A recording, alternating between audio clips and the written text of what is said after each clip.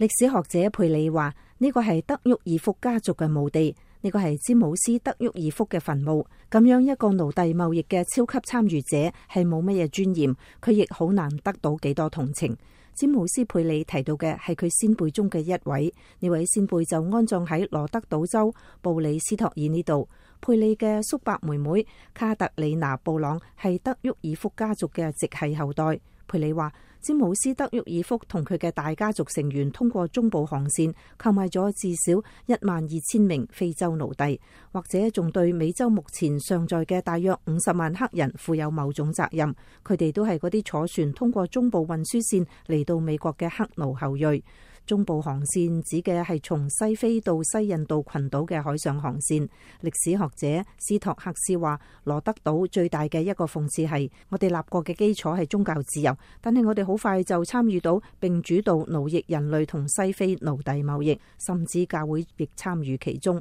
羅德島聖公會主教區主教尼斯利話：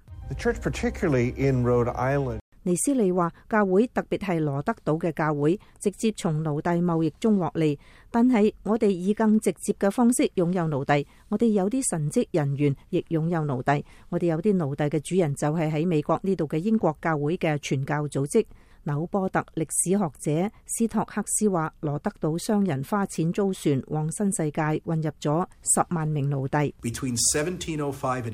斯托克斯話：從1705年至1805年，至少有900艘有記載嘅奴隸船從羅德島啟航，最終從西非經過西印度，又返到羅德島。呢個就係三角貿易。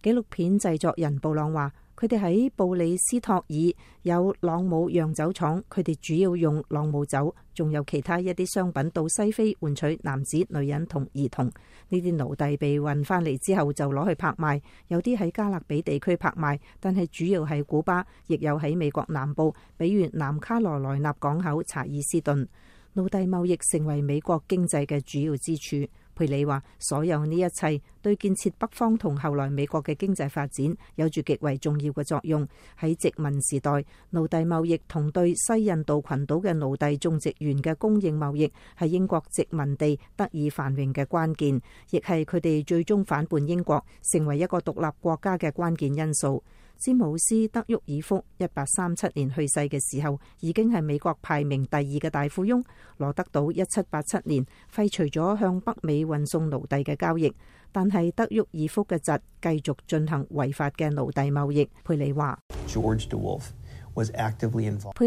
1808年之後，喬治德沃爾福仲積極參與非法嘅奴隸貿易。1820年國會加重咗對從事奴隸貿易嘅處罰，頒布死刑，佢哋先至收手。對於南方種植園嚟講，非洲奴隸帶嚟咗種植稻米、煙草同棉花嘅技術，棉花刺激咗北方嘅紡織廠，包括羅德島州。詹姆斯德沃爾福喺紡織廠投入重金，用棉花生產服裝，推動美國嘅工業化革命。喺1861年內戰爆發時，美國嘅非法奴隸大約係400萬人。德沃爾福家族則一直想盡方法去面對呢個事實。佩里話：作為有住咁樣家族歷史並且知道呢個歷史嘅人，佢有責任將佢哋家族做嘅事講出嚟，幫助其他人睇清楚佢哋家族同蓄奴現象之間嘅聯繫。如果佢哋一個家族歷史嘅黑暗面被掩蓋起嚟，如果將國家歷史中嘅一段黑暗掩蓋起嚟，就會開始認為嗰類事情並冇發生，咁樣就會嚴重扭曲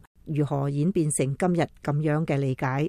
喺布里斯托爾公墓，卡特里娜布朗揾到咗詹姆斯德沃爾福嘅2名奴隸中嘅一個墳墓。歷史學者布朗話：想象一下，用2名兒童作為聖誕禮物送俾自己嘅妻子，呢個係一個幾咁恐怖嘅故事。呢個奴隸叫做阿朱娜，佢企喺呢度，希望阿朱娜能夠聽到佢哋嘅講話，尊重同承認佢哋嘅生命係一種超越精神嘅嘢。以上係美國之音嘅報道。